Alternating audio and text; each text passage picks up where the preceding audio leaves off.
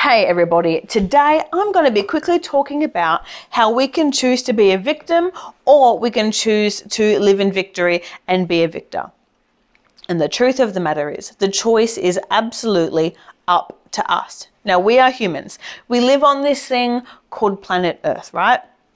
When Adam and Eve sinned in the garden, Satan became the god of this world. So out there in the world, Satan's running amok. But when we become Christian believers, we are given authority and Satan is now under our feet. Spirits, devils, principalities, powers, they're all under our feet.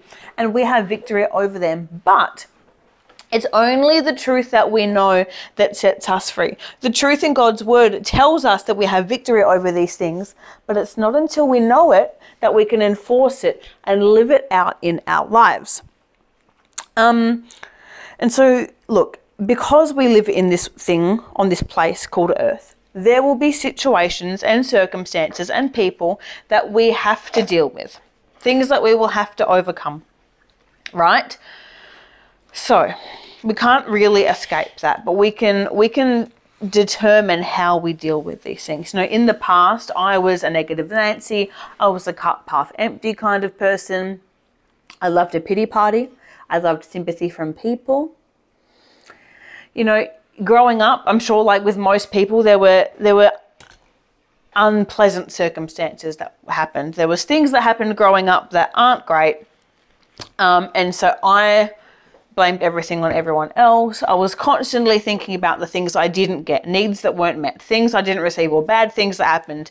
And that was the focus. I never focused on the good things God has done in my life, but I was constantly focusing on the negative. And as a man thinketh, so is he. And because my mind was always set upon the negative, that's always what I received. Nothing in my life was going well. Everything was turning to absolute poo, because of my mindset and my victim mentality. And, you know, as an example, I started working when I was 12. I started working for my dad. And then in grade 10, I started working for other people in the secular world. And in every single job that I had, there was a nasty, horrible, mean person that I was working with. Literally every single job. Someone that just made it their goal, it seemed, to make my life miserable and to be really nasty. And I was always so like confused. I was like, how is it that in every single workplace there is someone that just seems to target me and treat me horribly? And I always had this victim mentality. I didn't know that I could have victory over any circumstances. I didn't know that I could go to God with these things and have the circumstances change. I would just quit.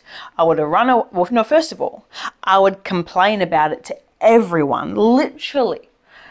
I was word vomit central. Like, no matter what conversation I had with someone would ask me how I'm going, and I would just word vomit out everything bad that was happening because I wanted people's sympathy, right? Because I didn't realize that God can change things. I have to go after things in the spirit and not in the flesh.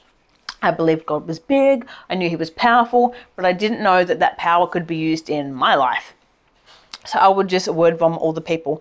And then I would wonder why I had no friends. Like, honestly, people, if you have no friends, it's probably because you're negative and you're not nice to be around. Just saying. Anyways, so I would always complain about these people that I was working with, have a little poo party, get people's sympathy, then I would quit and run away and get a new job. And that cycle was constantly repeated until last year, where things escalated to such an extent that I had a manager who made it his life's goal to make my life a living hell. It was one of the worst things I've ever experienced in my life. This went on for about 8 months, but I decided to go after it in the spirit and not in the flesh. I was tempted to quit, but I sought wise, godly counsel from people that understand this principle of we do not war against flesh and blood, but principalities and powers. And we have authority in Christ Jesus. So last year, I went after things in the spirit. I did not go after this person in the natural. I didn't backchat. I didn't accuse. I didn't get defensive. I went through everything that I went through. But in the end, and look, this person that was doing this to me, previous to me starting my job, he had treated someone else so horribly and made their life a living hell that they ended up quitting. And he thought he could do the same with me. But guess what? Because I stood my ground and went after things in the spirit, that person ended up quitting their job because I did not let up. I did not give in. And I made sure I acted in such a way that I couldn't actually be accused. You know, the Bible talks about acting in such a way that if someone accuses you, people won't believe them, or they can't really find genuine ground. That the things that they're accusing you of, people just know that they're like being dumb and making things up, you know? So I had victory over that situation because of the stance that I took. Instead of having a pity party, instead of wallowing and gossiping and being bitter, trying to get revenge, I went after it in the spirit. And you know what? There was a couple of people in life that knew what was going on, but I didn't go and tell everyone.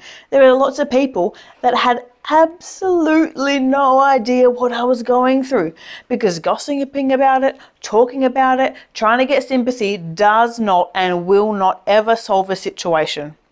It's only working with God that will change situations. So there's people that had no idea that I was going through something rough, because I didn't make it a point to word vomit over people, because it really doesn't solve anything. And getting sympathy from man is not going to change the situation. Now, there are people that I sought wise counsel from, and they obviously had sympathy for me, but they didn't just pat me on the back and say, oh, woe is you. They gave me a hug, and then they helped me biblically walk this out, and they showed me how to act and do and deal with things, right?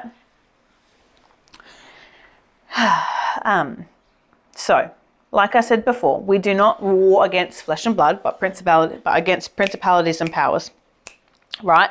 So, a victor is someone that understands this principle, and if they are going through a situation or circumstance with a human or just in life in general, they realize that the way things are going to get turned around, the way they're going to get breakthrough, is through the Spirit. Now, Satan came to steal, kill, and destroy. Jesus came that we could have life and have it more abundantly. So anything that is robbing, stealing, killing, or destroying, that is from the devil. So it's something that we can overcome, right? Now, we are going to jump over to the book of Revelations. There's 7 letters to 7 different churches. In every single one of these letters, Jesus talks about the church that overcomes, the people that overcome. You know, Jesus is coming back for a victorious church. He's not coming back for a casual Sunday Christian. He's not coming back for a defeated church, right? He's coming back for an overcomer. So let's go through the letters of the 7 churches. I'm going to go to the parts where it talks about the overcomer. And do you know what? Being an overcomer has rewards, not just on this life. In this life on earth, we will overcome situations, we will have breakthroughs, we will have turnaround situations, and we will have the victory. But even more so, when we get to heaven, there are rewards for those who overcame, that didn't bow down to the pressure of the devil. So, to the church of Ephesus, it says, he who has an ear, this is verse 7 in chapter 2. He who has an ear, let him hear what the Spirit says to the churches. To him who overcomes, I will give to eat from the tree of life, which is in the midst of the paradise of God. And also, here's the thing. Some of these rewards that it's talking about, we don't understand how precious they are with our human brains while we're on earth. It won't be till we get to heaven that we realize the significance of these rewards, okay? Now, to the church of Smyrna, it says, he who overcomes shall not be hurt by the second death. To the angel of the church in Pergamos, it says, and to each of these churches, it does say, he who has an ear, let him hear what the Spirit says to the churches. To him who overcomes, I will give some of the hidden manna to eat, and I'll give him a white stone, and on the stone a new name written, which no one knows except him who receives it. So while we're on earth, we read that and we don't really understand the significance of getting given a white stone with a new name on it. But if it's in the Word, if it's a gift from God, it must be extraordinarily important. So just because we don't fully understand the significance, don't write it off. Now, to the church in Thyatira, let's see, they were the corrupt church, so I don't know if it's going to talk about it. And he who overcomes and keeps my works until the end, to him I will give power over the nations. He shall rule them with a rod of iron.